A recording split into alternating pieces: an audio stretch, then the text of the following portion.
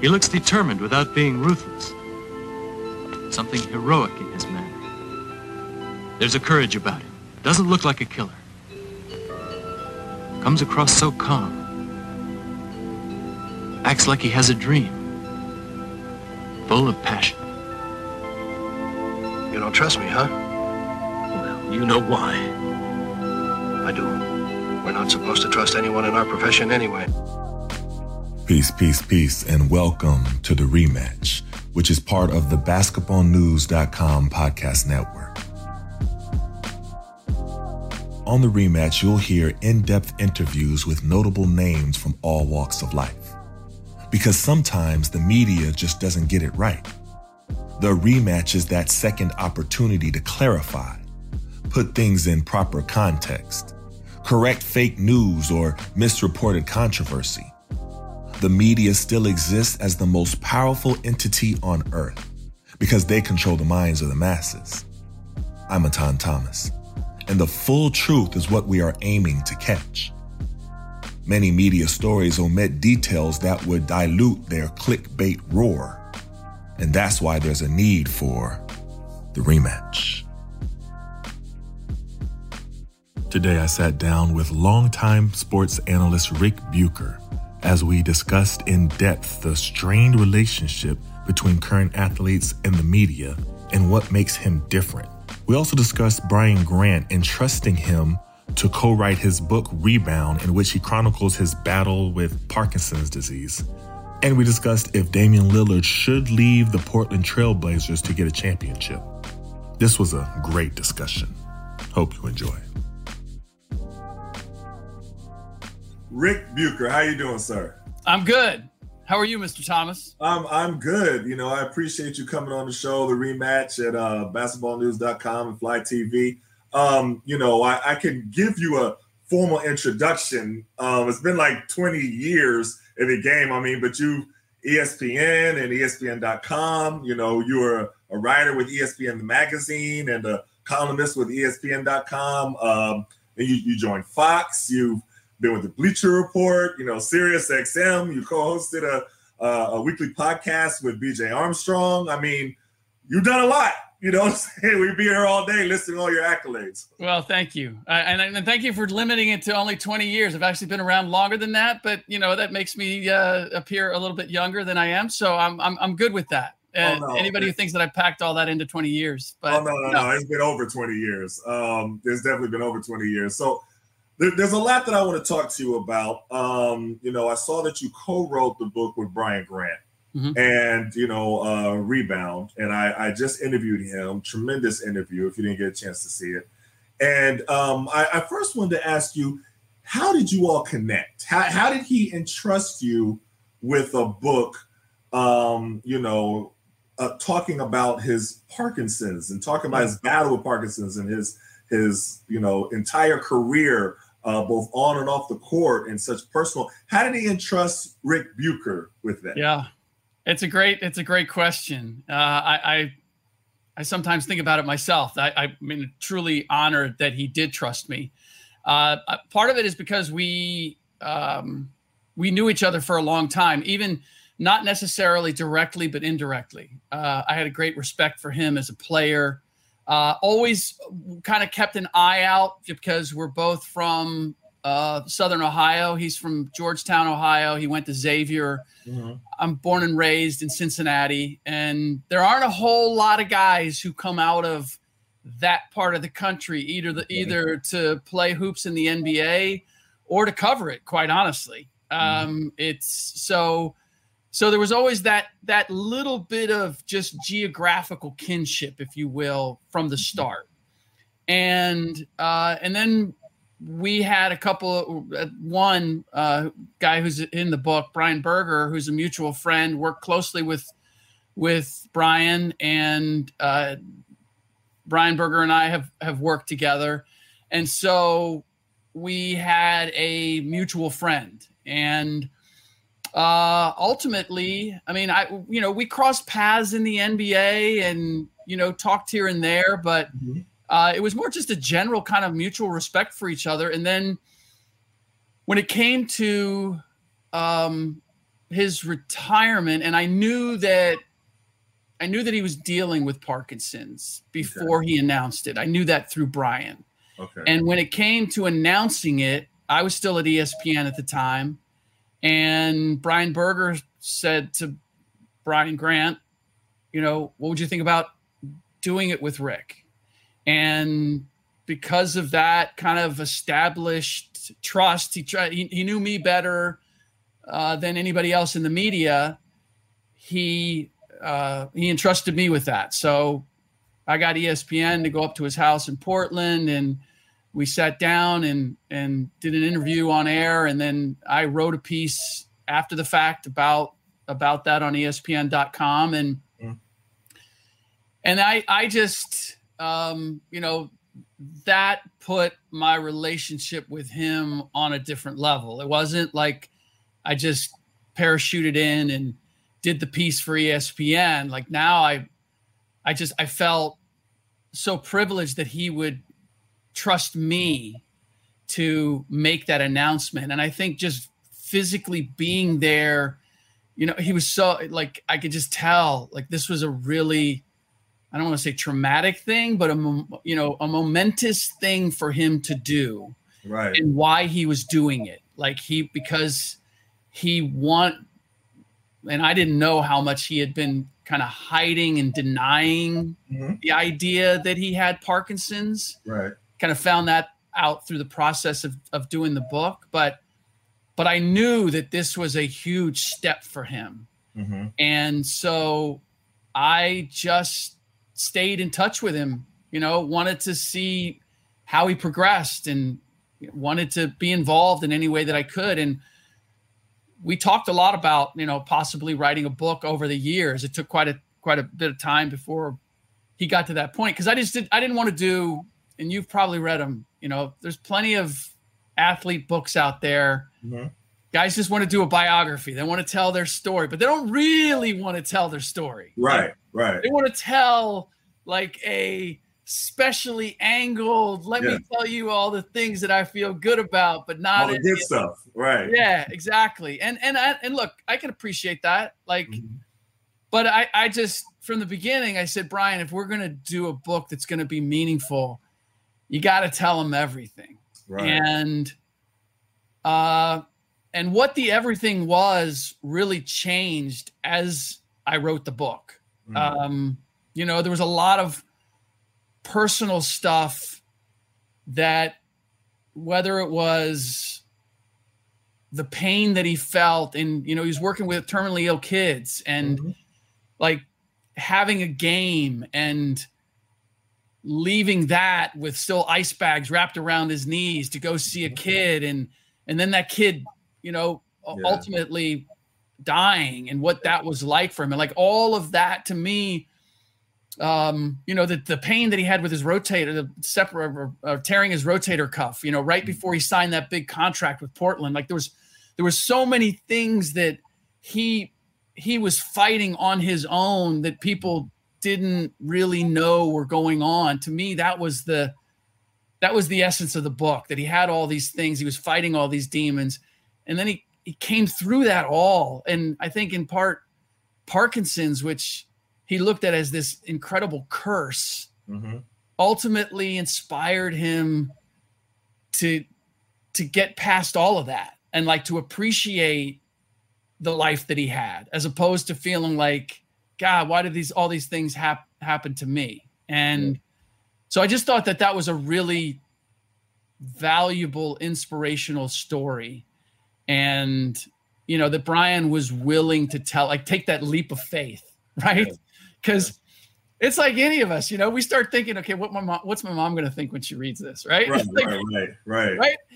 And that'll get us to self-edit our story. I mean, when I interviewed him, I told him, I was really surprised that he opened up about certain things about his personal life, like with his wife, and with, the reason why he got a divorce, because there was a large population, of rumors that said that, she left because he had Parkinson's. Right. So there's a lot of the player community, and myself was included, that didn't know her from a can of paint, but heard that and then had a certain feeling towards her because he was like, wait, she left because he had Parkinson's? How terrible is that? And that was the rumor. But he said, no, he wanted to set that all straight. I was like, yeah, that was amazing because you didn't have to say that. Like, you didn't have to put that in your book.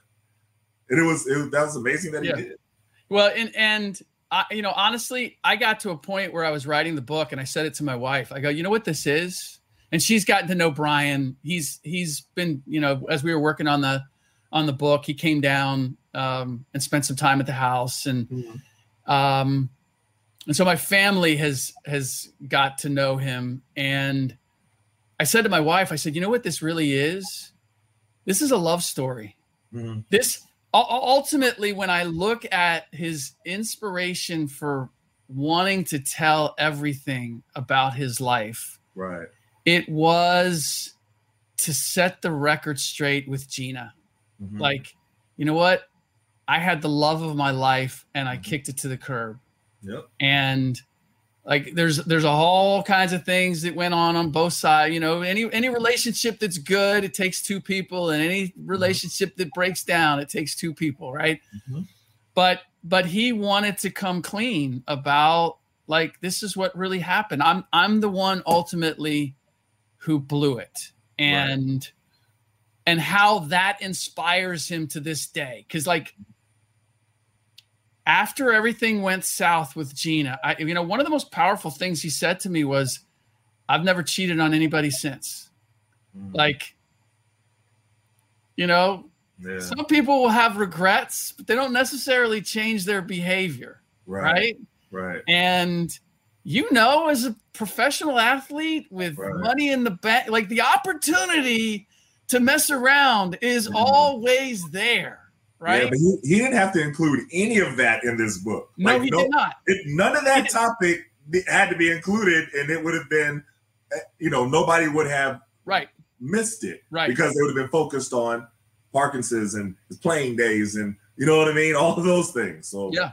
No, I mean, so that's why I'm so honored that because I was the one who said, look, you got to get honest. If you're pulling punches here, ultimately, not only I think is the audience going to know, or there's the potential of leaving questions like, okay, well, what about this? What about that? Right. But I felt like he wasn't going to feel fully satisfied with the book because it wouldn't be the story in whole. And the other thing is that's the redeeming value of reading the book, because I think everybody can relate, right? Right. We all make mistakes. We all screw up. It's a matter of what do we do with that? And for him to, like, totally catalog all the mistakes that he made and how he made them and where he is now and how he brought his, again, like, his honesty with his kids, like, look, you all are from different mothers. This is how it happened. Do you have any questions? Like, if he doesn't do that, then the kids don't have the relationship that they have. Right. And to me, that's where you're really, like, it's one thing to say and do things in order to get the love from your kids, right?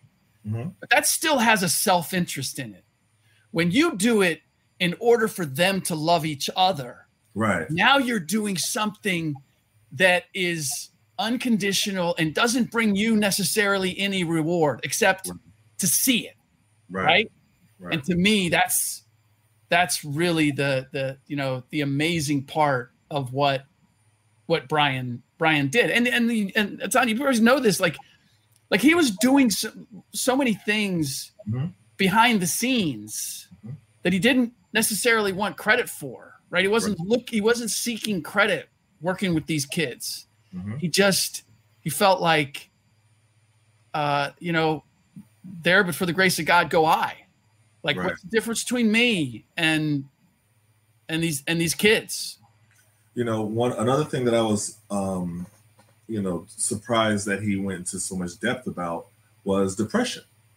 And, depression is something that a lot of athletes kind of stay away from talking about. I mean, even now, you're just now starting to see a few athletes come out and say, that they're struggling with depression. Kevin Love is one of them. DeRozan is one of them. But then you see other athletes, they talk about depression and they get immediate backlash. Yeah. You see what Naomi Osaka is going through right now. It's. Were you surprised that he spent so much time being honest about his depression? That's a good question. Ultimately, no, I'm not surprised because I feel like he got to a place where he recognized that depression was also a part of Parkinson's. And so it kind of helped him understand why he went down that rabbit hole. And I mean, to be honest with you, he was still battling it as we wrote the book. Right. Like there were times where I could not get a hold of him for weeks at a time. And I knew, I just knew that he was, he was hiding out and he was depressed. And like Raphael Sadiq, who did the forward for the book, and Brian Berger, I knew people up in Portland. I'm in the Bay Area, so I wasn't there physically, but I would call them and go, hey, somebody needs to go check on BG. Yeah. And because I can't get a hold of him. And they were like, we can't get a hold of him either. Right.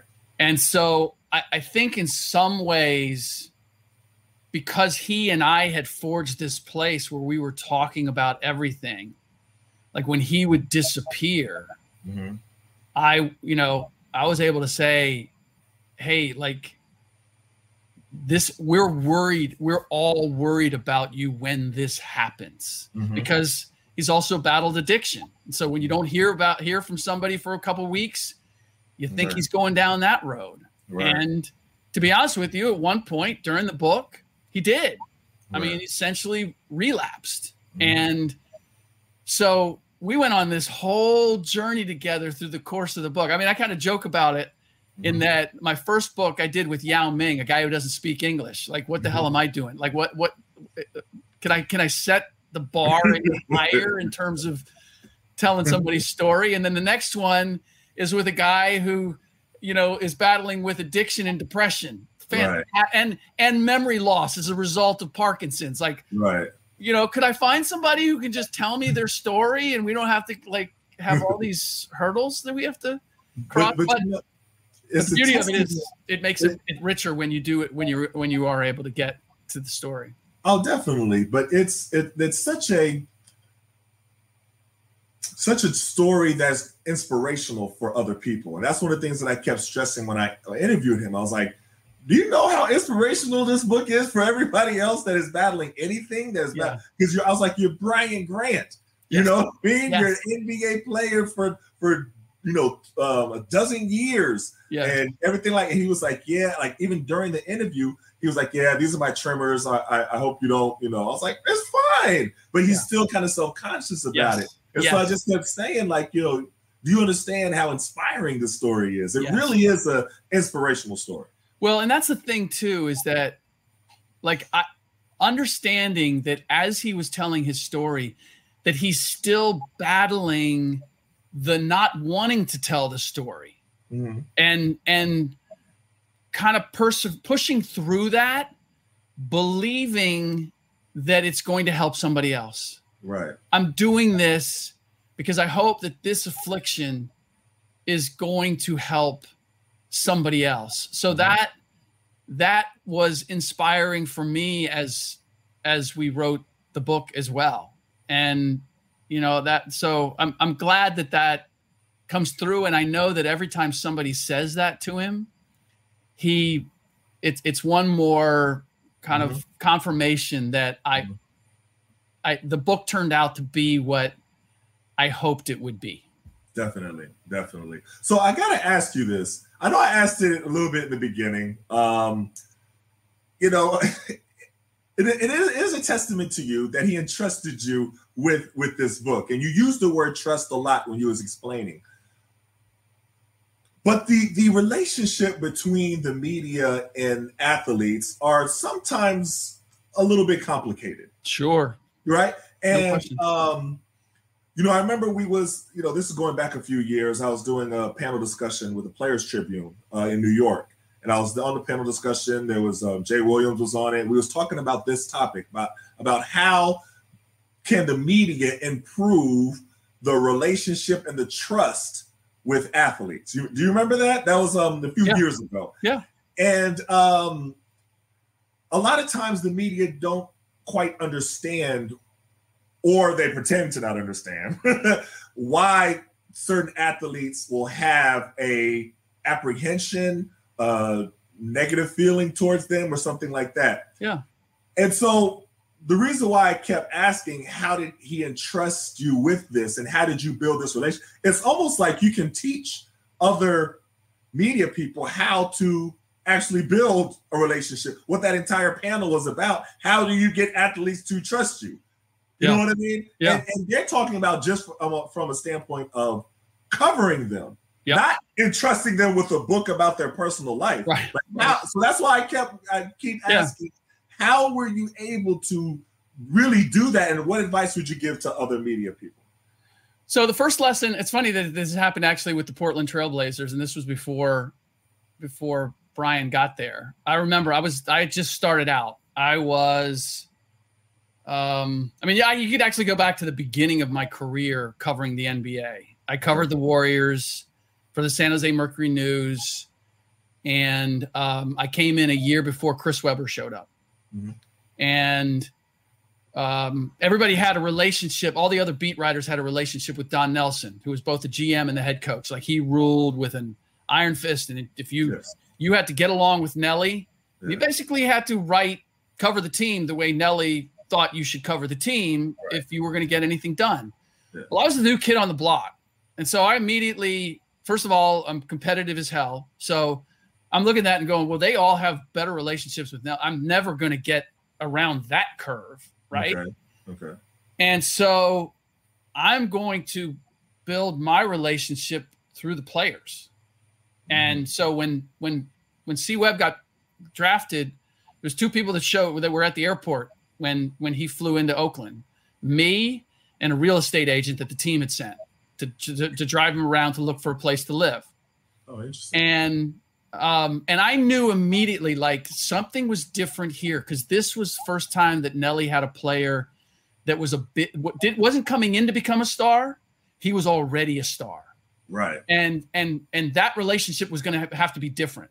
And Nelly was not prepared for that.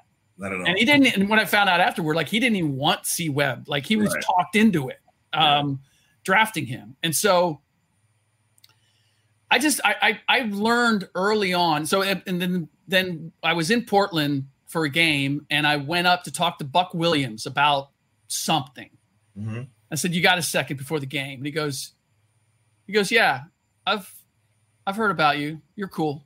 I was like, "Oh, the players talk." Of course. The players, like, they know, like, and so I was like, you know what? I need to respect that, and I need to treat everybody with the idea that if I burn somebody, that's going to get around.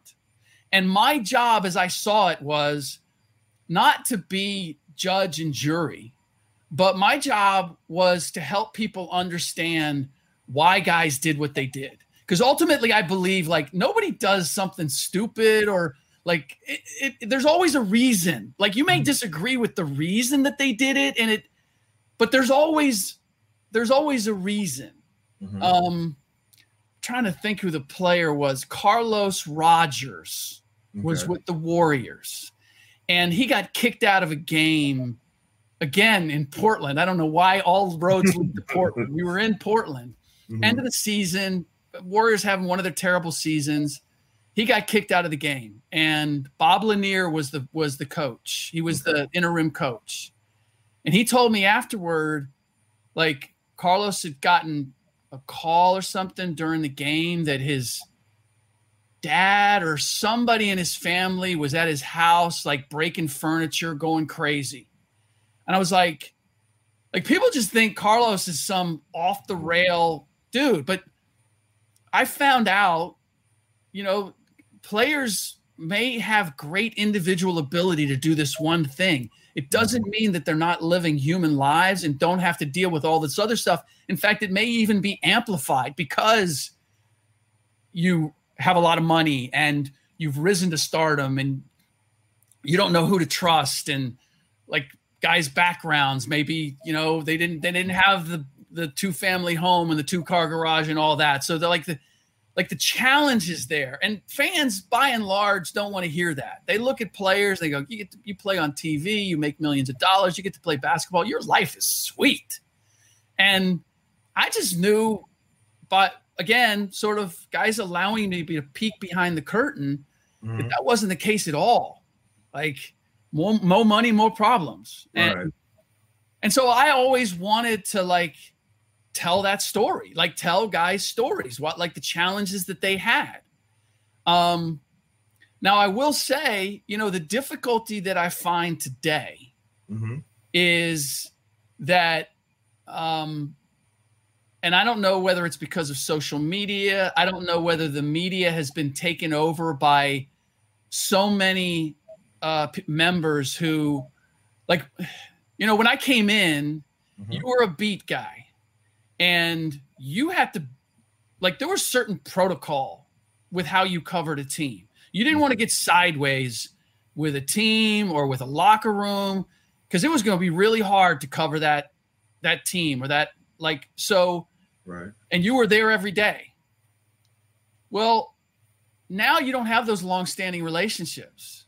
People fly in, fly out. Some people are, covering on TV. They're just putting stuff out there. It's not vetted. There's no and I don't want to say protecting the relationship. I think honoring the relationship. And I always felt like, you know what, even if I have to report on bad news, if I give you an opportunity to share your side of it and I tell the truth to the best of my ability, you may not like that it was written or reported, but it won't ruin the relationship. You won't never talk to me again and especially if I got to show up the next day and I show up the next day and I say, hey, I give you the opportunity to, dude, I had a problem. I thought you got this wrong or whatever. And we can talk it out. Knowing that I tried my best to get it right and that I'll fix it if honestly I did get it wrong. I just don't think that happens anymore. Well, a lot of, and I'll say this, even back then, I could even go for my playing days. It didn't happen a lot then. So you are different, and you do have to recognize why you're different. And the reason why you have the connection with players is because you do things that other media people do not do. A lot of times their allegiance is to the team. Their allegiance is to what the team, and the team sometimes wants to put out certain notions about certain players and to manipulate certain situations. That's what they do. That's what they do. Here's the thing. People are always looking at oh, these players, they're undisciplined. They do these crazy things. They got a lot of money. They just spend if we pulled the curtain on the owners, right. They are just as whack, if not more. Okay. I mean, and the league is rife on every level with people who do who get inside the NBA bubble, right? And they begin to think that life is different, and they can get away with stuff. Look, media people do it. Everybody, you get inside that bubble and you think the rules don't apply to me, and then every once in a while, real life intrudes. And you go, oh, and that's what the world sees. Definitely. So you look like an idiot. Right. But also the part about losing the trust with the players. And that's something that you've always valued. So even going back, because you mentioned Golden State and you mentioned Chris Webber, you had a good relationship with Chris Webber. Yes. Everybody knows that. You know, the players, we know that. We have heard that you've had a good relationship with them. How did you cultivate that relationship? How did that work? Because I want different media people to look at this and see you talking about this and understand how it works. We had a whole panel discussion on this topic, and the media people that were in the audience, if you remember, they were clueless. Yeah. They had no idea. Yeah. And I was like, this isn't really hard to do. You just treat them like they're human beings and everything. But this is everything that you're saying. But how did you cultivate that relationship with Chris Webber? So this is the tricky part too, as I get into this, because I as a media member, I have a job to do, which is to cover the team. So the idea of becoming friends, it's not that. You want to have a relationship. You want to have an honest relationship, a fair relationship. And so, well, how it started was like I knew the dynamics between Nelly and C. Webb were going to be difficult. Okay. And especially when I heard that Nelly wanted C. Webb to play center. And C. Webb wanted to be the next Charles Barkley. If you remember at the time, like the center position was dominated by big, accomplished, Shaq, Akeem, Patrick Ewing, and Webb's coming in at 6'9", 250, and he's like, I'm supposed to be rookie of the year. If I'm playing center, right, I could get embarrassed on a nightly basis. Right. I want to play power forward. And so the first when he was the night he was drafted, Nelly said he's going to play center. And we got C. Webb on the speakerphone at the draft and to interview him. And I asked him, Nelly says you're going to play center. How do you feel about that? And there was this 4-second pause. And I went, oh my God, they never even told him that was the plan. Yeah. This is a 19-year-old kid coming out of the Fab Five, and you haven't even had this conversation, and I'm the one in the media who's breaking it to him that he's going to be playing the position he doesn't want to play. Right. This is not good. So 2 weeks into the season, and again, this is where it's difficult to do what I was able to do then, because I was able to do the same thing with Kobe. Right. Is sit down and have a one-on-one conversation with the notebook closed and the tape recorder off and just ask questions. And so I sat down with him 2 weeks into the season, and I said, how's it going? Playing center. And he says, if I'm not able to get protection from ownership from Nelly, I'm out of here at the end of the year. But you can't say that. You can't report that. You can't do anything with that. And I'm like, thanks a lot. The team just mortgaged its future to get you. Right. You have a 1 year out on your contract. Yeah. You're saying you're leaving at the end of the year, and I can't do anything with it. Wow. Thank you for putting that on my head. Wow.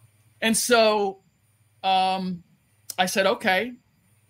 And I actually, when I very beginning of my career, I crossed paths with a baseball writer who I'd heard the story. Sandy Koufax told him, I think it was Sandy Koufax, told him at the beginning of the year, I'm retiring at the end of the year. Okay. And I'll let you write the story first, but you can't say anything for the entire year. So he carried it that entire year. So I knew, I was okay, it can be done. Right. But the distinction was Sandy was going out and there wasn't any controversy. There wasn't any conflict. I knew there was conflict with Nelly and C. Webb. Right. And so I went back to Webb and I said, I won't do anything with it unless it becomes evident that there is a problem. Okay. And then, like, if it becomes public that there is an issue between the two of you, then we have to have another conversation. Okay. And so in the meantime, like, so then there's a game in Charlotte. Webb tries to go behind his back on a fast break, turnover. Nelly pulls him. They bark at each other. Webb sits the last couple minutes of the game, which is like he's being punished. Like, if you're trying to win the game, you're not sitting him. You deal with it later. And so that was where, and everybody was like, oh, there's an issue. There might be an issue here. And I was like, damn right, there's an issue here. And so then I talked to a bunch of other players on the team about some of the stuff that I'd been hearing that had happened in practice between the two of them. Okay. And ultimately, like, I had this story of why it came to this blow up, because that was just the last straw there. Right. And so this is a much longer story than you ever expected, but that's okay. So I went to Nelly. I said, I know you said, because Nelly was saying there's no problem between me and Webb. Okay. I went to Nelly. I said, look, I know I've asked you this before, but I got to ask you, one more time. Are there issues between you and Webb? And he was like, we were in Chicago. He was dismissive. And he was like, no, there's no problems. Like, I don't even know why you're asking that question. I was like, okay. Cause I had this whole story. Like, right. I had everything. Mm-hmm. And so the other beat writers, because we were going from Chicago to Cleveland, they spent the extra night in Chicago and we're flying to Cleveland the next morning, day of game, getting time for shoot around. I'm new on the beat. I'm like, no, I got to be around the team like all the time. If they're going to be in Cleveland, I got to be in Cleveland. So I flew that evening, afternoon, whatever, after practice in Chicago. Snowstorm hits. None of the other beat writers can get out.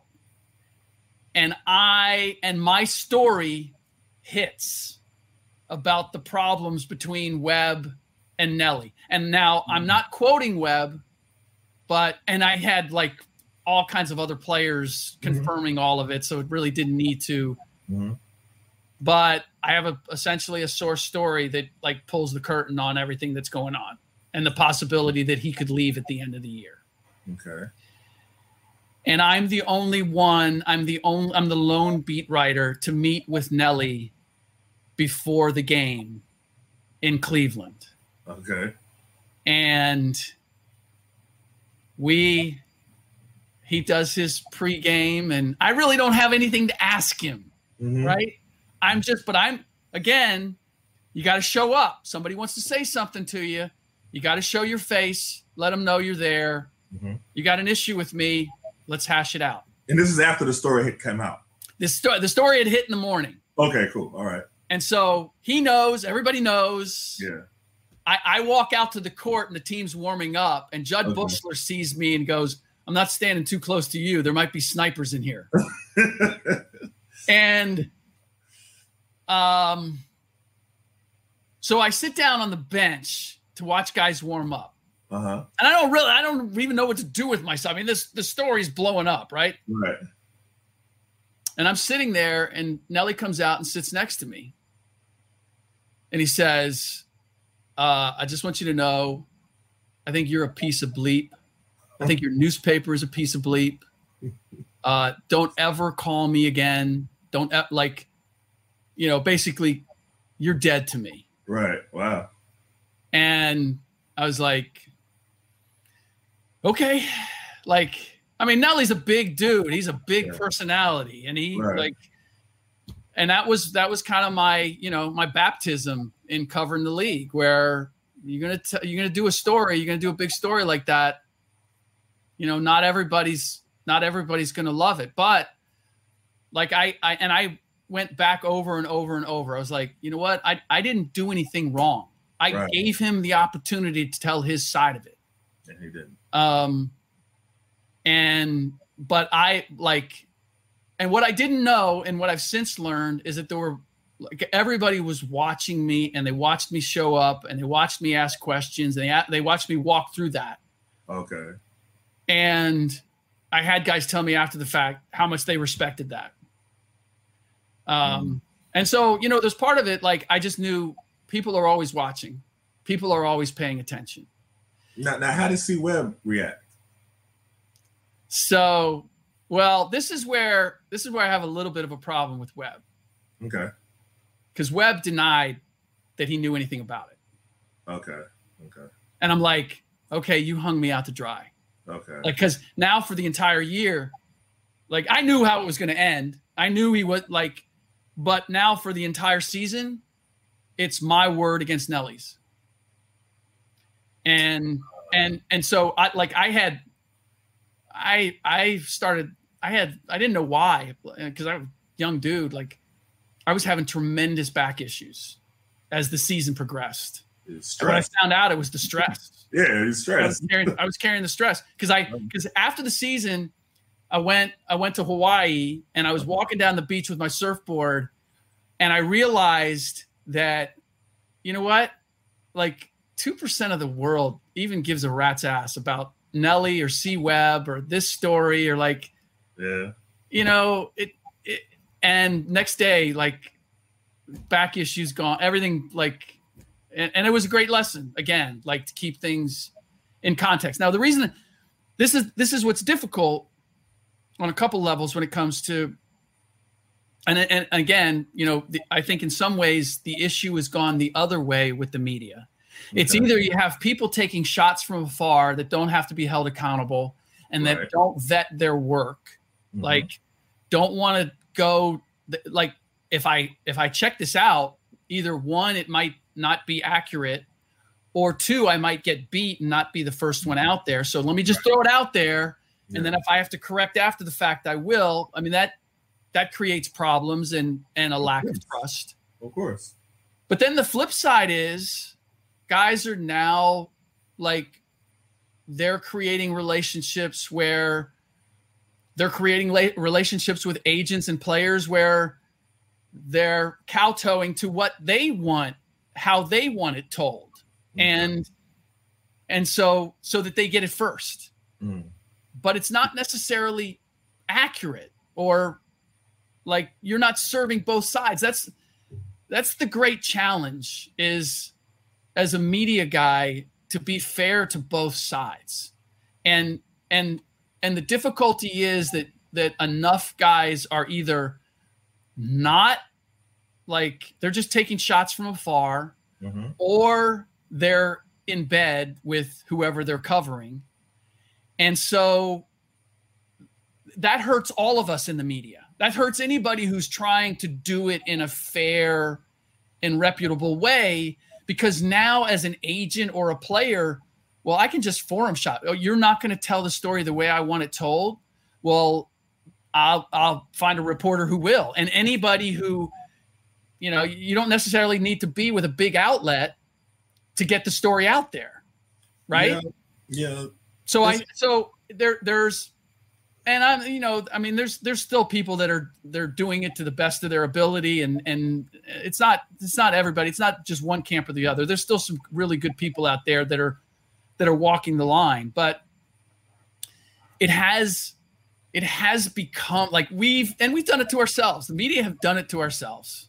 Like we've poisoned the water because we are no longer held accountable. And here's the big difference, Atan, is that like when I came up, I had an editor who would say, I had a copy editor, and then I had the big chief editor, and like anything that I reported, I would have to tell them first. Right. This is what I've got. And they'd say, well, where did you get it?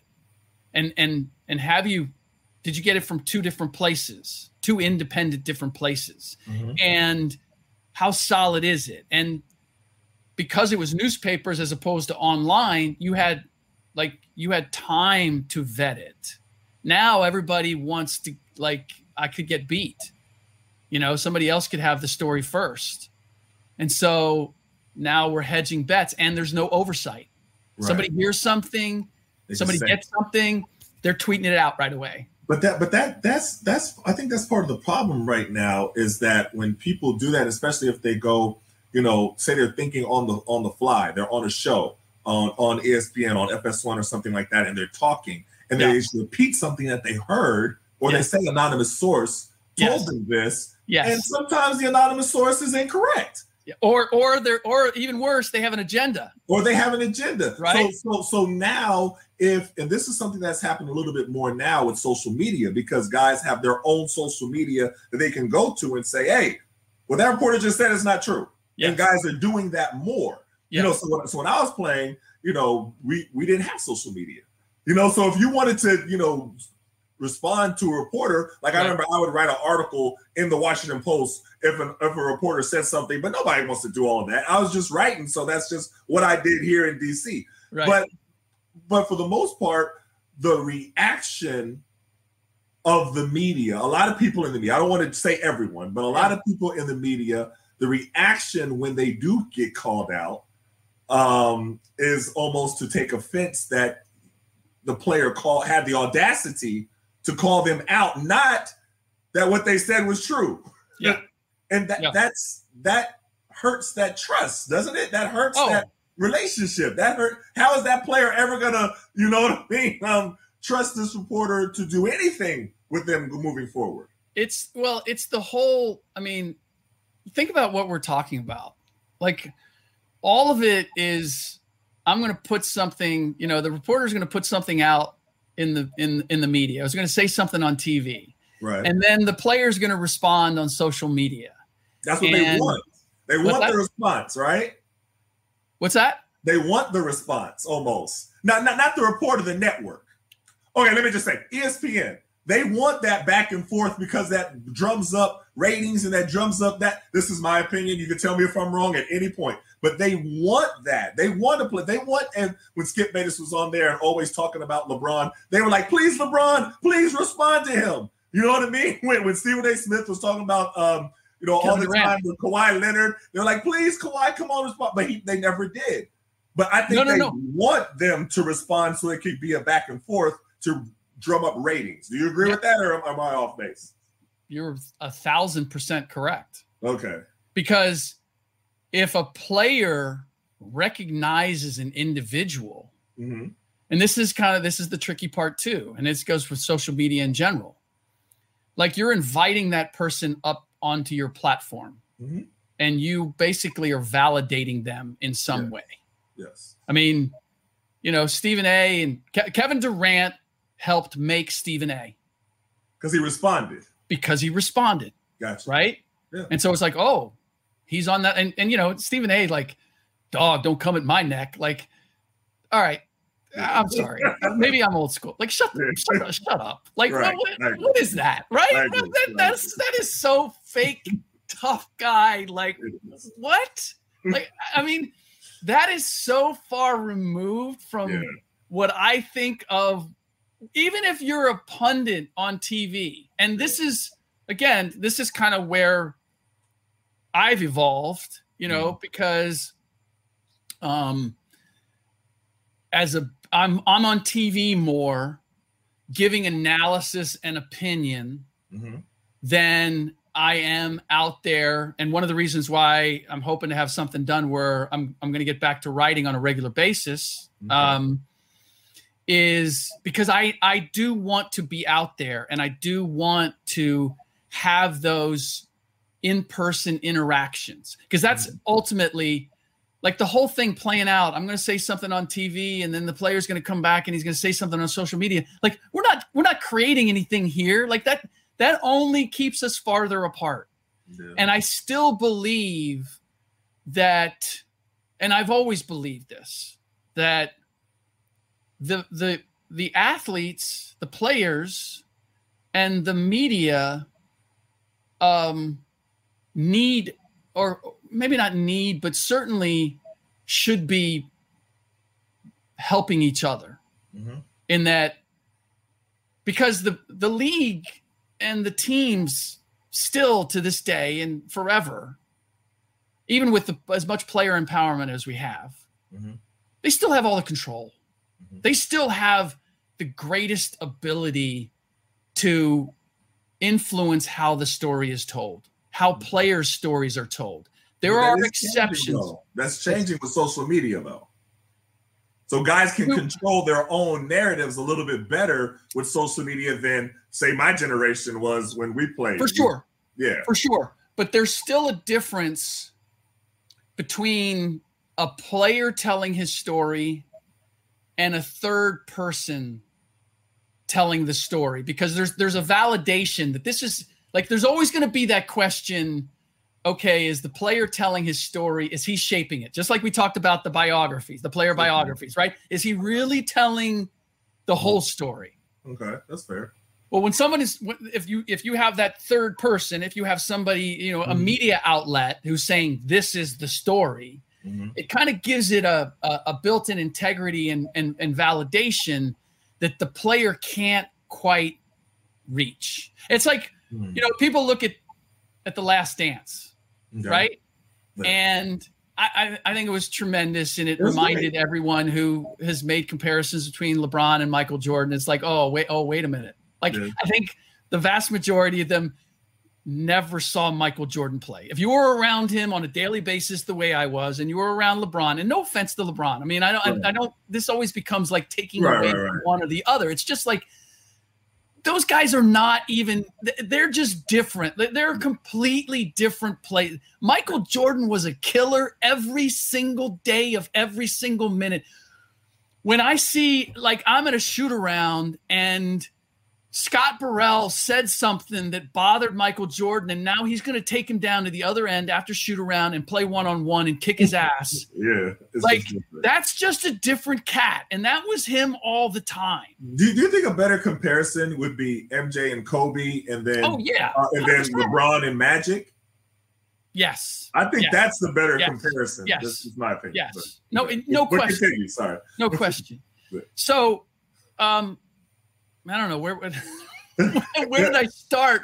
Well, we was talking about a lot, but we was talking about where how Jordan is with his competitiveness. Oh yes, no, and with The Last Dance. And with The Last Dance.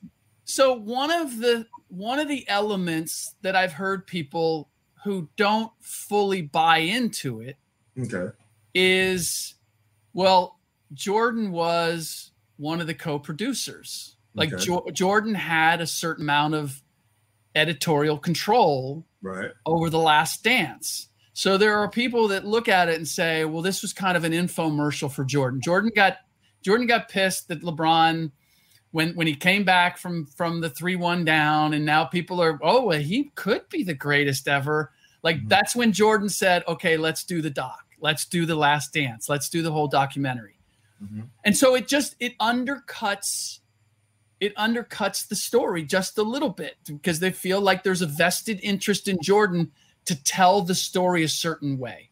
I'll agree with that, but then you see somebody like Jermaine O'Neal when he produced The Malice at the Palace, and he used everybody's perspective. He interviewed fans, and I was like, I did not think he was going to interview Charlie Haddad, the dude that came onto the court, but he interviewed him, and then he wanted to interview the guy who threw the cup. I forgot his name, John, I think it is. He wanted to interview them, and he showed the police, and he showed all different. So I think if done correctly, then you could. But if done with a slant, then it's agreed. It's as anything else. Right? No, agreed. And again, like to me, what Jermaine did was is a lesson to how the media should do it. I agree. Right? Is give everybody an opportunity, but again, they don't always do that though. So that's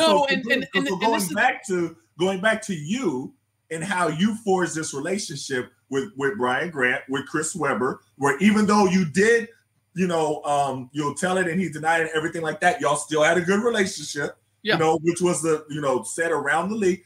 You want to give other people the opportunity. So even in your writings. It's not like you're going to. So a lot of times what a lot of reporters do is they hear a story and they run with the story without ever getting the other person's perspective to include in the original story so that you don't have to go back and correct something, which most reporters don't do anyway. Yes. Well, and that's why for me, like I being a beat writer is the most thankless thing now. And again, this is where I have a little bit of sympathy, not a little, a lot of sympathy for beat writers, because they no longer have the same juice.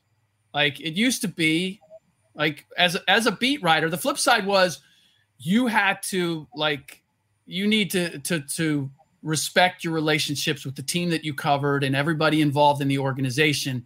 But you also were a powerful voice because you were the person who covered them on a regular basis. You were the go-to. Like you wrote the game stories and there was generally one place. Now there's so much aggregation and there's so many people in the media that are covering teams locally through blogs and all kinds of different, mediums, that the beat writer doesn't have quite the same standing as they once did. And they're dealing with a bunch of people who may tweet out something at any given time where their editor is going to go, how come you didn't have that? Or what is this? Or you got to chase this down. And so you're always in fear. Someone's going to put something out there before you did. And you're supposed to be the beat writer. You're supposed to you're the one who's supposed to be breaking stuff, right? But that's where it changes to TMZ and no longer, the integrity of a beat writer to make sure that they get it correct. Yes. Before just being first. 100%. And so the problem is that the outlets are not protecting their medium. Like they're not protecting their beat writers. They're not protecting the writers, because you need to be able to say, don't worry about getting it first. Get it right. Okay. And there aren't enough outlets that are taking that approach. Okay. They want it to be first. Okay. And including the biggest outlets. Right. It's what I love about working for Fox. And again, we're not a broadcast partner with the NBA, but Fox's approach is not like, and I think they've seen through it. Like, I mean, I see reporters who are getting, hired and paid to tweet stuff out. I'm like, how's that helping the outlet? Like, I'm not going to read his stuff at a particular place. I'm not even going to watch his videos. Like, I'm getting everything I need from the tweet, right? Yeah, but would you say that if they do tweet out things, so say you tweet out something about a criticism, and there's nothing wrong with being critical. You're critical of different, players at one time and things like that. But then when you, not you personally, when a media person makes something personal, it's almost like they're trying to poke the bear, like trying to get the player to respond. And then if the player does respond, it's like everybody's happy. Case in point. After the well, you know how much Stephen A makes, right? Oh yeah, I know. Like, so everybody is like, oh, well, that's how it's done. Like, and but it's rewarded, and that's the problem. I know. Trust me. I know that's one of those things where I was like, that's not why I came in. I came into the business to tell the story that if I didn't tell it, you wouldn't know about it. And, whether it was, and this goes back to like telling the story of Jalen Rose with his dad, with his troubled relationship with his dad, or his dad not being in his life. Right.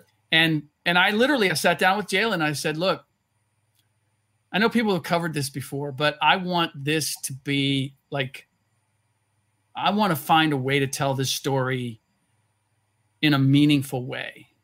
And he partnered with me on it. And what I found was he was living with a woman who had a son from a previous relationship. Okay. And Jalen realized, rather than trying to get a relationship with my dad, I'm going to forge a relationship with this kid. Because I can't control whether my dad's going to be involved in my life. Right. But I can control whether I'm going to be involved in this kid's life. And that's going to fill the hole for me. Not by being the son, but by being the dad to a son who doesn't have a dad. Right? Right. Did a story with Steven Jackson on the Malice and why he went into the stands. And what he told me that his brother got jumped and he wasn't there. And his brother ended up in the hospital and ended up dying, got hit with a lead pipe from behind. Oh, wow. And he'd never forgiven himself for that. So when he saw Ron run into the stands, he's thinking, I'm not letting him go alone. So you may not agree with the fact that he went running into the stands, but now you understand why. And you may have a little bit of a different feeling about Steven Jackson as a result of that. And when I had like Tim Duncan telling me Steven was the best teammate he'd ever had, I was like, okay, he's been painted as this villain. Right. You don't get to be Tim Duncan's best, favorite teammate ever if you're a bad guy. That's just So I gotta find out. I gotta resolve this conflict, and I gotta tell that story. Now that's where I get my juice. Right. I will tell you, like, I get paid. I'm getting paid. I'm good. I've had a nice career. I'm okay. Like, I got you. But I'm not making Stephen A money. Right. Because that is not valued at the same level as I'm going to say something crazy, and if I can get somebody to respond to it, like I'm going to be the entertainer, right? And that's the downfall of media, in my opinion. It's you're right, because it kills the integrity. It kills the integrity of what we do. Like, oh, so this is just show. Yeah. Right. It is. It's performative. Yeah. And look, I've been on TV enough. You want to be entertaining, you want to be interesting, but I still, what I try to keep in the back of my head is, would I say this if that person was in the room? No, well, would I say it if I had to see them the next day? And you know what? And I may be like, I don't know how they're going to react when I see them, but I still try to keep in mind, like, I want to have justification for why I'm saying what I'm saying, so that if they come back at me and say, dude, why'd you say that? I would say, because of this. Like, this is, we may disagree, but I think my criticism was valid. And I still, like on TV, I still try to do the same thing, like explain why, rather than judge, explain. But there's nothing wrong with criticism, though. And there's nothing wrong with being critical of somebody's game if they're not. That's what, you're paid to do. The problem is when it becomes personal. And certain people make it personal where they're personally attacked. Like, listen, I played with Kwame Brown, right? For 2 years with the Washington Wizards. I was right there. I saw it. So when he finally blew up at Stephen A. Smith and to get Bass to went off on him, that was off of all these years of being quiet, pent up, where it was made personal. So, but it's just amazing to me how so many people in the media, if you're called out on it, they're either like, how dare you? You know what I mean? Or they don't say, okay, I was wrong. Like, why is that hard to say? Like, I've seen, and I have different relationships with different media people, but sometimes the media gets it wrong. And I've seen players say, okay, what you just reported was 100% incorrect. And then the media person says, well, wait, you can say it in a nicer tone to me. I'm like, nicer tone? You're saying something that's incorrect with him. Just say, I'm sorry, I got bad information, and leave it at that. But now you're trying to defend yourself of being wrong in the first place and not like just, correcting it. Just say you're sorry. Why is that so hard for so many media people to do? Yeah. I was wrong. I don't know. I don't know because I've done it. Like sometimes we don't get it right. That's right. Dude, I did it with Kobe. Honestly, I put something out there that I had heard, and he goes, "That's not accurate." And I said, "Okay, I'll fix it." Right. Like, and even that's because everybody hears the initial story. That's the problem. Even the apology. Yeah. Nobody sees it, so, or you've already, the first impression is the one, but I have to ask you, I'm glad you brought up Kwame Brown, because for example, for me, everybody was always killing Kwame, number one pick, didn't da-da-da-da. I'm like, the Wizards made him the number one pick. Okay. Yes. They're at least partly culpable for developing him. That's not all on him, right? Mm-hmm. You decided he was worthy of the number one pick. You have a certain responsibility to him to make that work. You can't kill that's always bothered me when people say, oh, that guy's a bust, or, Anthony Bennett or whatever. Look, nobody held a gun to the Cleveland Cavaliers' head to make him the number one pick. Right.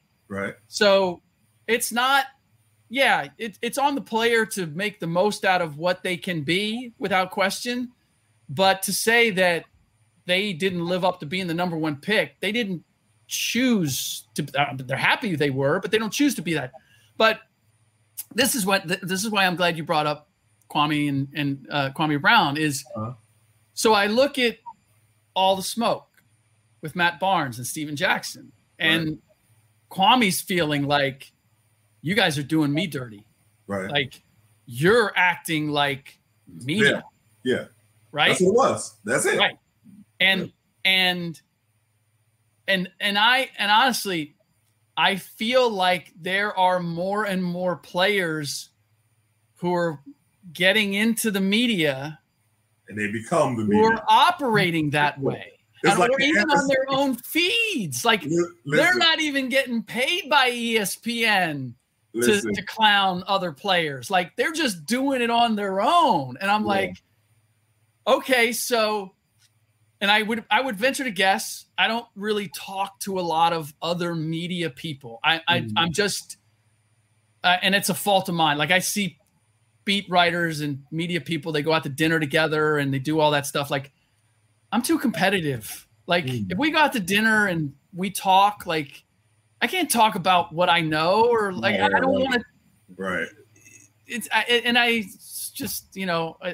character defect of mine. But no, I hear you. But now I think some media people look at it and go, well, the players are killing each other. Like, why shouldn't I kill it? Like it opens the door for everybody not respecting relationships or telling giving people a fair shake or whatever it is. Well, I'll say this. I was glad that Kwame got everybody's attention. I'm friends with Matt Barnes and Steven Jackson, have respect for both of them. And, Kwame's my guy. It's been my guy since we played together. But that aside, if we're looking at the topic, I'm glad that he put everybody on notice that this isn't okay to do what was done to him. And he was a 18, 19-year-old kid and was just thrust into a situation where, to be honest, they wanted to protect MJ. That was honestly, so everything was Kwame's fault. Everything that was good that happened was all MJ. Everything that was bad that's happened was all Kwame's fault. I was there, so I saw it. So it's not like I'm, third person. I was literally sitting right there seeing the whole thing develop. That happens in a lot of places. Yeah, no, it does. It does. In to varying degrees. It definitely does. But I like the part that he talked about and this is the part that you do, going back to you again, is you humanize players. And where you said, would I say this if he was standing right here, or if I have to see him the next day, would I describe him in these terms? Or, like when you said Stephen A. Smith, don't come at my neck and all that stuff. You're like, come on, man. You know what I mean? Like when you treat somebody as a human being, and then when you criticize them or criticize their game, it's not personal. You're not belittling them. You're not demeaning them. You know what I mean? It's completely different things. But now, because of what gets clicks, because of what gets attention, is almost the opposite of demeaning and everything like that, and the performative and all of that. And that's what, unfortunately, the media has become. And that's why, going back to the panel that I was on, where the young media people were saying, well, how do we get a relationship with players when we see this happening, right? But we see this being rewarded. And talking about Stephen A. Smith, and he's rewarded for doing what he does. I was like, well, sometimes it's hard to have it both ways. Yeah, that's the honest. Would you agree with that? Yeah. So there's a couple things here. I mean, number one is that there used to be really defined lines Mhm. Like if you were a beat writer or you were a reporter, like that was your lane, right? And if you were on TV or you were an opinionist, pundit, whatever, like that was your lane. If you were a columnist, you know, you gave your opinion, right? Mhm. And this happened with me at ESPN. You know, they blurred the lines. Mhm. Now you're a reporter, but you're also being asked to give your opinion, Mhm. right? And so then it becomes kind of difficult. It's like, okay, well, are you reporting? Are you reporting something? Or are you just saying like what you think or how you feel about this situation? And so again, it's like we've lost the guardrails that make things clear. And so what happens is the public doesn't know how to take this or what lane, you know, what they're seeing. And to your point, like it works. I know there are people on TV who purposely do not go to games, or if they go to games, they never go in the locker room because they don't want to forge relationships. They don't want to have anything that might soften their ability to go like, I'm just gonna be strong one way or the other. I either love this guy or I hate this guy. And if you find out that, well, he's not everything you thought he was, well, then your love might be a little dissipated. And if you get to find out that he's a better dude or like there are extenuating circumstances, then you might not hate the dude the way. So for performative reasons, like, I don't want to know any of that. I want it to be black and white because you know why? Because black and white sells on TV. People, and you see it more in our society today than ever.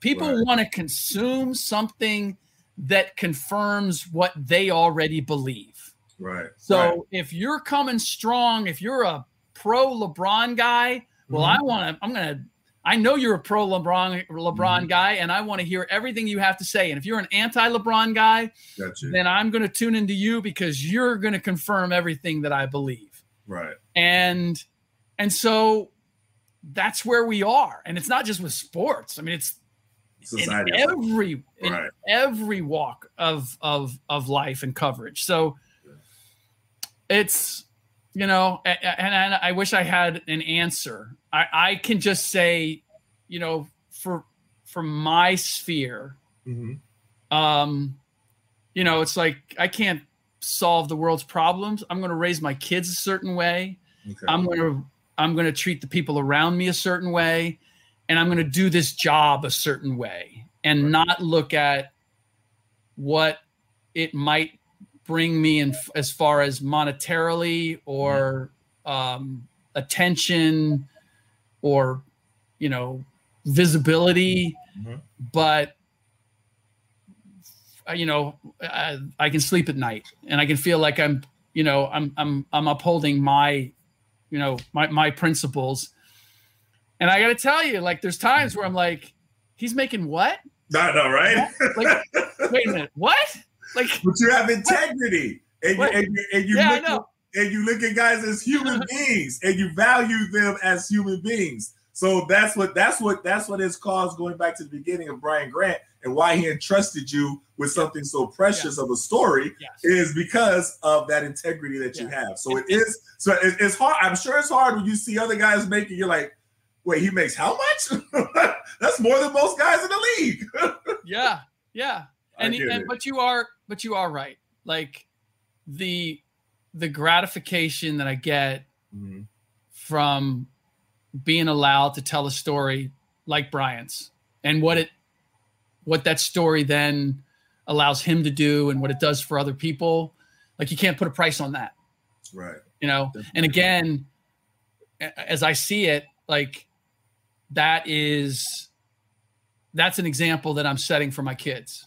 Right. And you know, that's the other part too, is like, you know, when I was single and I'm covering the league and like I could invest all my time in the relationships and covering the team and like consumed by that. And then like, I get married, I have kids, and like my responsibilities shift, and I still want to do this to the best of my ability, but I am now, beholden to other people and other things that are dear to me.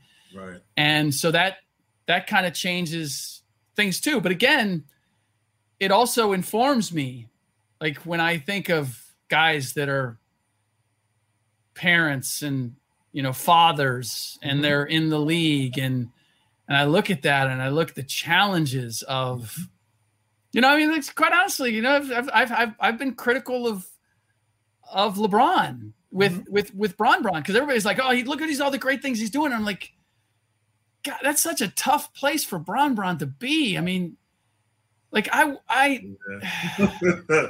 you know what I mean? And there's no right or wrong. LeBron's doing it to the best of his ability. Yeah. We like, I understand, like I want to do this for my kid. Right. And the toughest thing is to go, you know what? You're on your own. Like, or I got to let you do your own thing. Yeah. Right. Because you, as a father, you want to put everything on a plate. But I'm looking at it and go, the reason that my dad wasn't able to put a whole lot on the plate, right? And that's what allowed me to become me, right? So, I say that having sent both of my kids to private school, I went to public school. Like, I'm guilty of it too, probably on some level. We're all trying to hedge our bet and do it the best we can. So I try to keep that in mind when, like, I try to reference my personal experience as a dad or as an athlete or whatever it is, and put it in that context. And probably still don't get it right all the time, but no, I think at least trying to, right, is what we're trying to do. And when you in your coverage, it doesn't come across as I'm up here and I'm speaking about you down here.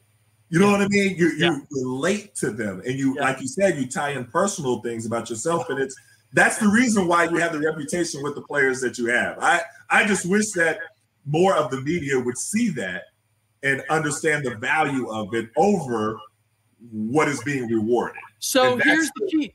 But here's the key, Atan, is that the outlets that they work for have to value that. Yes, no, definitely agree. So you have to give, give your reporter or your writer or your person the leeway to build those relationships and to take the time to get it right, and not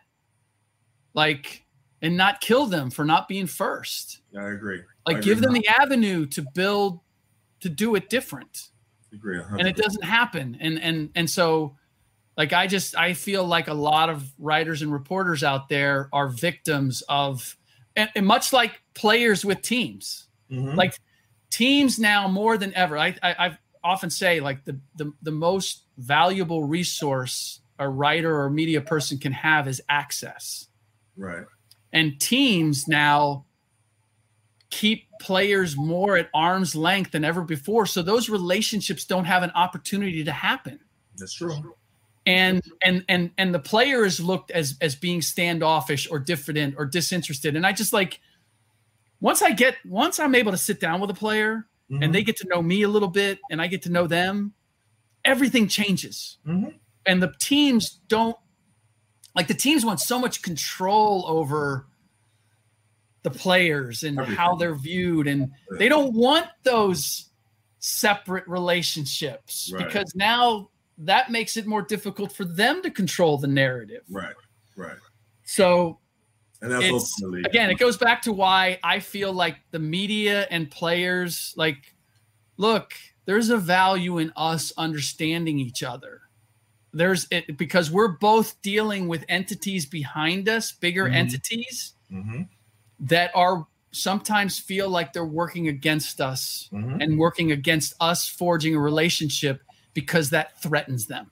Yes, definitely agree. So you've been great, really gracious with your time. I want to ask you one more question, one topic, and then I can stop it from there. I want to keep it in Portland since we're talking about Brian Grant, and I want to talk about Damian Lillard. And he's been a topic of conversation for many years now. But then again, of course, this year as well, as it is every year. But a lot of people are asking the question, should he leave or should he go? And or should he stay?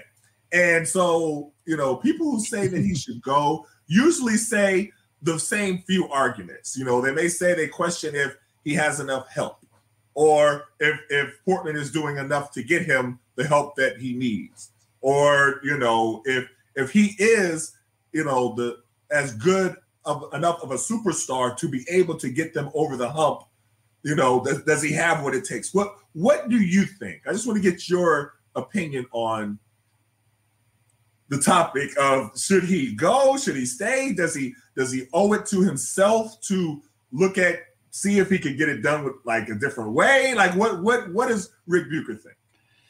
So I think Damian Lillard should do whatever he wants to do. Okay. I don't think there's a wrong. I mean, that's his choice, right? And I think he's done everything in such a honest and open way with the Portland Trail Blazers. He's been a model leader of the team. Like I don't think he owes them anything. That said, and this is where it becomes difficult because Damian's my son's favorite player. Okay. I went up and had my son and got him a pass so he could walk around with me. And we're standing on the court talking to somebody from the Blazers. And Damian comes up and says hello. And because he and I have known each other for a bit, introduces him to his son. I know that what that meant to my son was like blown away. I just got to meet my favorite player. Mm-hmm.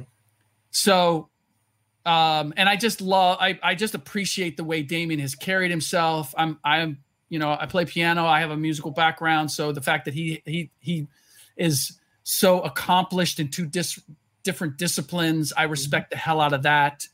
I so admire everything about him. Okay.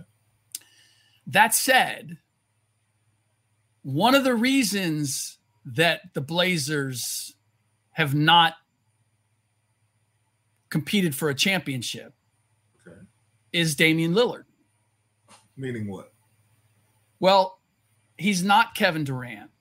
He's not LeBron James. He's not Kawhi Leonard. Like Damian has made the most out of what he is physically, but he's not a dominant two-way player the way those. I often compare him to Steph Curry. Like Steph, I don't know that Steph is winning championships if he doesn't have Clay in the backcourt next to him, or Draymond, or the team around him. I think Steph is a tremendous leader, but I think he needed a big defensive two guard next to him, and a playmaker, and a small who can play big like Draymond. Like I think all of that and the chemistry between those three of them, their personalities and their strengths and weaknesses as players, like just fits perfectly. That's what made them a championship nucleus team. Okay. Damian needs that same thing, right? But he needs that same thing, and he needs a little bit more of it. Like he needs to have the right team built around him, because he has certain weaknesses as the superstar of a team that KD and LeBron and Kawhi and guys who have been the catalyst of championship teams don't have. They can physically dominate their position at both ends of the floor. Damian Lillard cannot do that. So does he need the right team? And is that reason to leave? Well, so he leaves. Is he guaranteed to have that team built around? I can tell you this, in Portland, they're trying to build that team around him. Neil Olshey is constantly making moves, trying to find that playmaking small forward. To me, that's the ultimate piece that they need. To find, mobile athletic bigs that can protect CJ and Damian on the backside. Like they're trying to put it together in Portland that, as you know, is like not really a free agent destination. So you're going to have to trade or draft it. Damian knows that they are trying to build that thing around him. If he goes any place else, he's not guaranteed that. Like he's probably going to join another star, but Philadelphia, for example, right? Well, are they going to be building that around Damian? Or are they going to be building that around Joel Embiid? All right, let me ask you this. So everything that you said, I understand it, but let me go back because, like as you said, that one of your son's favorite players is Damian Lillard. Yeah. So one of my son's favorite players is Giannis. He loves KD, but he's that body type, long, skinny. You know what I mean? So he loves those two players. Sure. So I literally heard, and he literally heard, everything that you just said about Giannis before they won. Literally everything, almost verbatim. But it's different. What's the difference? Because they were one player away. Now I will say that I thought that the addition of the point guard on the defense. Oh, Drew Holiday. The addition of Drew Holiday was huge for them. Agreed. I don't think they win the championship without Drew Holiday. Agreed. So in both cases, you have a guy who has stayed to this point, right? And the team has tried to figure out how do we put the pieces around them. Okay. The great distinction I see, and again, this is why I have immense respect for Damian. I feel as if Damian is maximizing who and what he can be as a player. I looked at Giannis and I felt like, everybody says they got to have more pieces around him. And Drew was a big piece. Mm-hmm. But the greatest development was Giannis. Giannis took a leap this year. And I saw it. And it's why previous 2 years, he was not my MVP. He was not at the top of my ballot. This year, for the first time, I voted him as the MVP because I saw a guy who didn't just have the physical talent, but he was doing the things that an MVP needed to do. He was making plays for other people. He was making far better decisions. Offensively, he wasn't afraid to take the shots that needed to be taken in the mid-range. I don't care whether you make it or miss it. You know this. Like, there's a certain rhythm to the game. When you're open and you have that shot, you have to take it because everybody's reacting. Okay. I'm going to hit the boards because I think the ball's going up because he's got a shot. That's instinctive. If you don't take that shot and now you pass it, suddenly everything stopped. Right. And now somebody's got to force a shot up. And now I'm like, wait, okay, is he going to get that shot off? Like it screws up the whole rhythm of the game. Okay. Giannis started to understand that. Like he had to get over, I don't know if I can make the shot or not, I got to shoot the shot and I got to learn how to make that shot at a higher percentage. Right.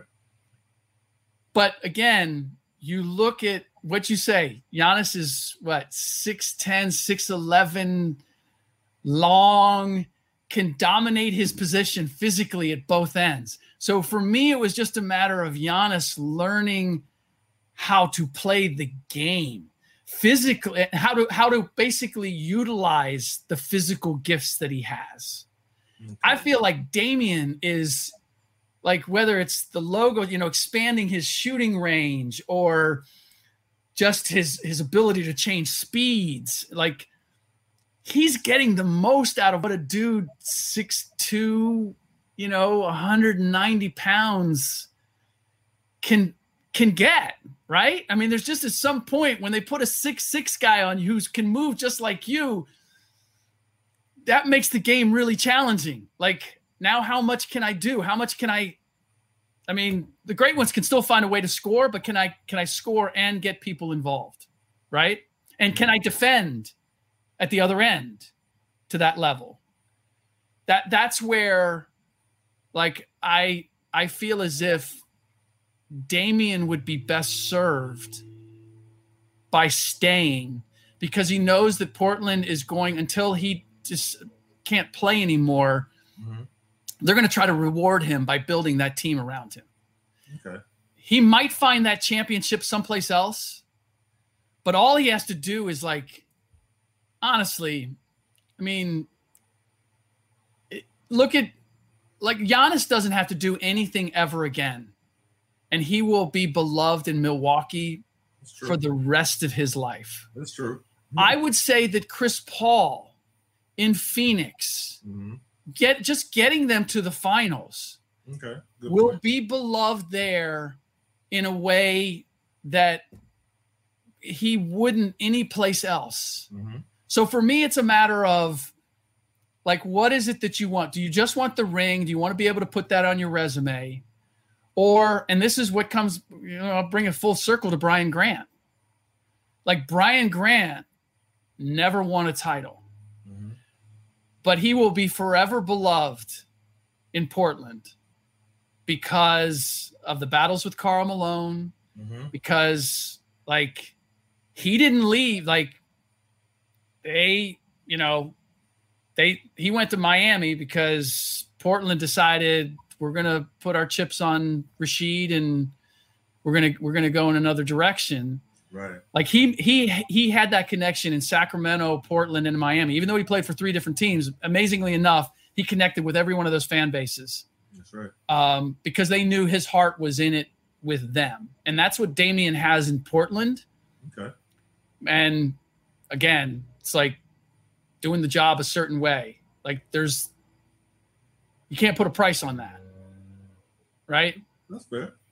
Yeah, I definitely understand that. And he's somebody that everybody is rooting for. So everybody's trying to see the best way for him to get rewarded. Yeah. You know what I mean? It's not like they're criticizing him. Like, they're like saying, we want him to get to a good place or something like that, because people have literally been rooting for him since high school, because he always took he didn't take the easy route. He didn't team up with the power team in high school. He didn't go to the big school for college. He always took the more difficult route. So people respect that, but they wanted to be rewarded for it. So that's the other part too, is I feel as if for him to leave and to leave in order to get a ring, like, that would contradict everything that Damian Lillard is about. Okay. That's a good point. And for a guy who's never been to the finals, and I think has only been to the Western Conference Finals once, the deal that he has with Adidas, Hulu, like, his brand is amazing. And he's earned that because of how he's perceived and how he's carried himself and that loyalty that he has demonstrated. I think if he leaves just to go chase a ring, like, all that goes out the window. That's a good point. It's a little bit like, it's like, I see the difference between John Stockton and Karl Malone. Like, John Stockton will be forever beloved in Utah. And I think Karl would have too, except he dipped to see if he could get that ring in LA. And that's where, that's the last we saw of him. And so there's just, here's John and here's Karl. Still beloved for all that he did, but you know what? Yeah. You ducked out on us at the end. I got you. That's a great point. Hey, well, listen, much respect to you. The book is called Rebound. Co-wrote it with Brian Grant. It's a fantastic book, so definitely encourage everybody to go get it.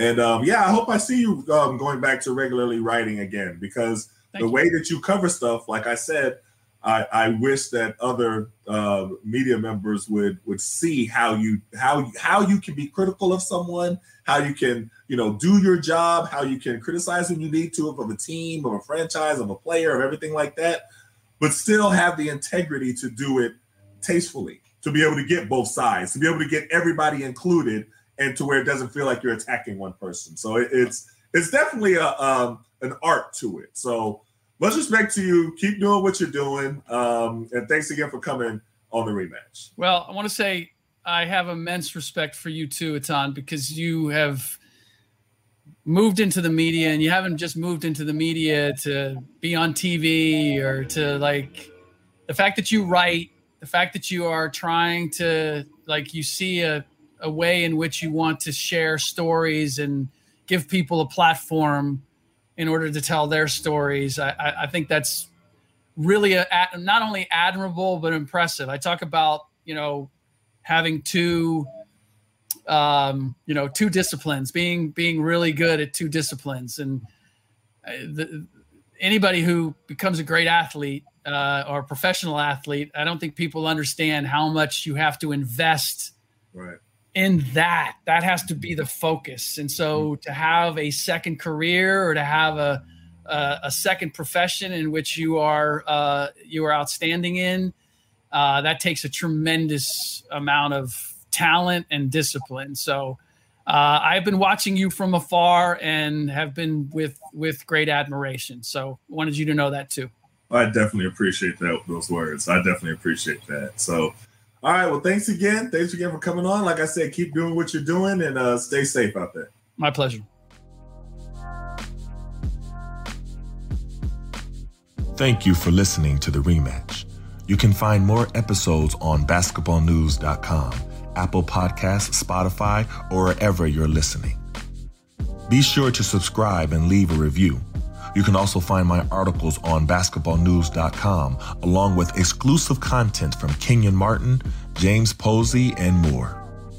Follow me on Twitter, Instagram, and Facebook at AtonThomas36. Let me know what you thought of this episode and who you'd like to see as a guest.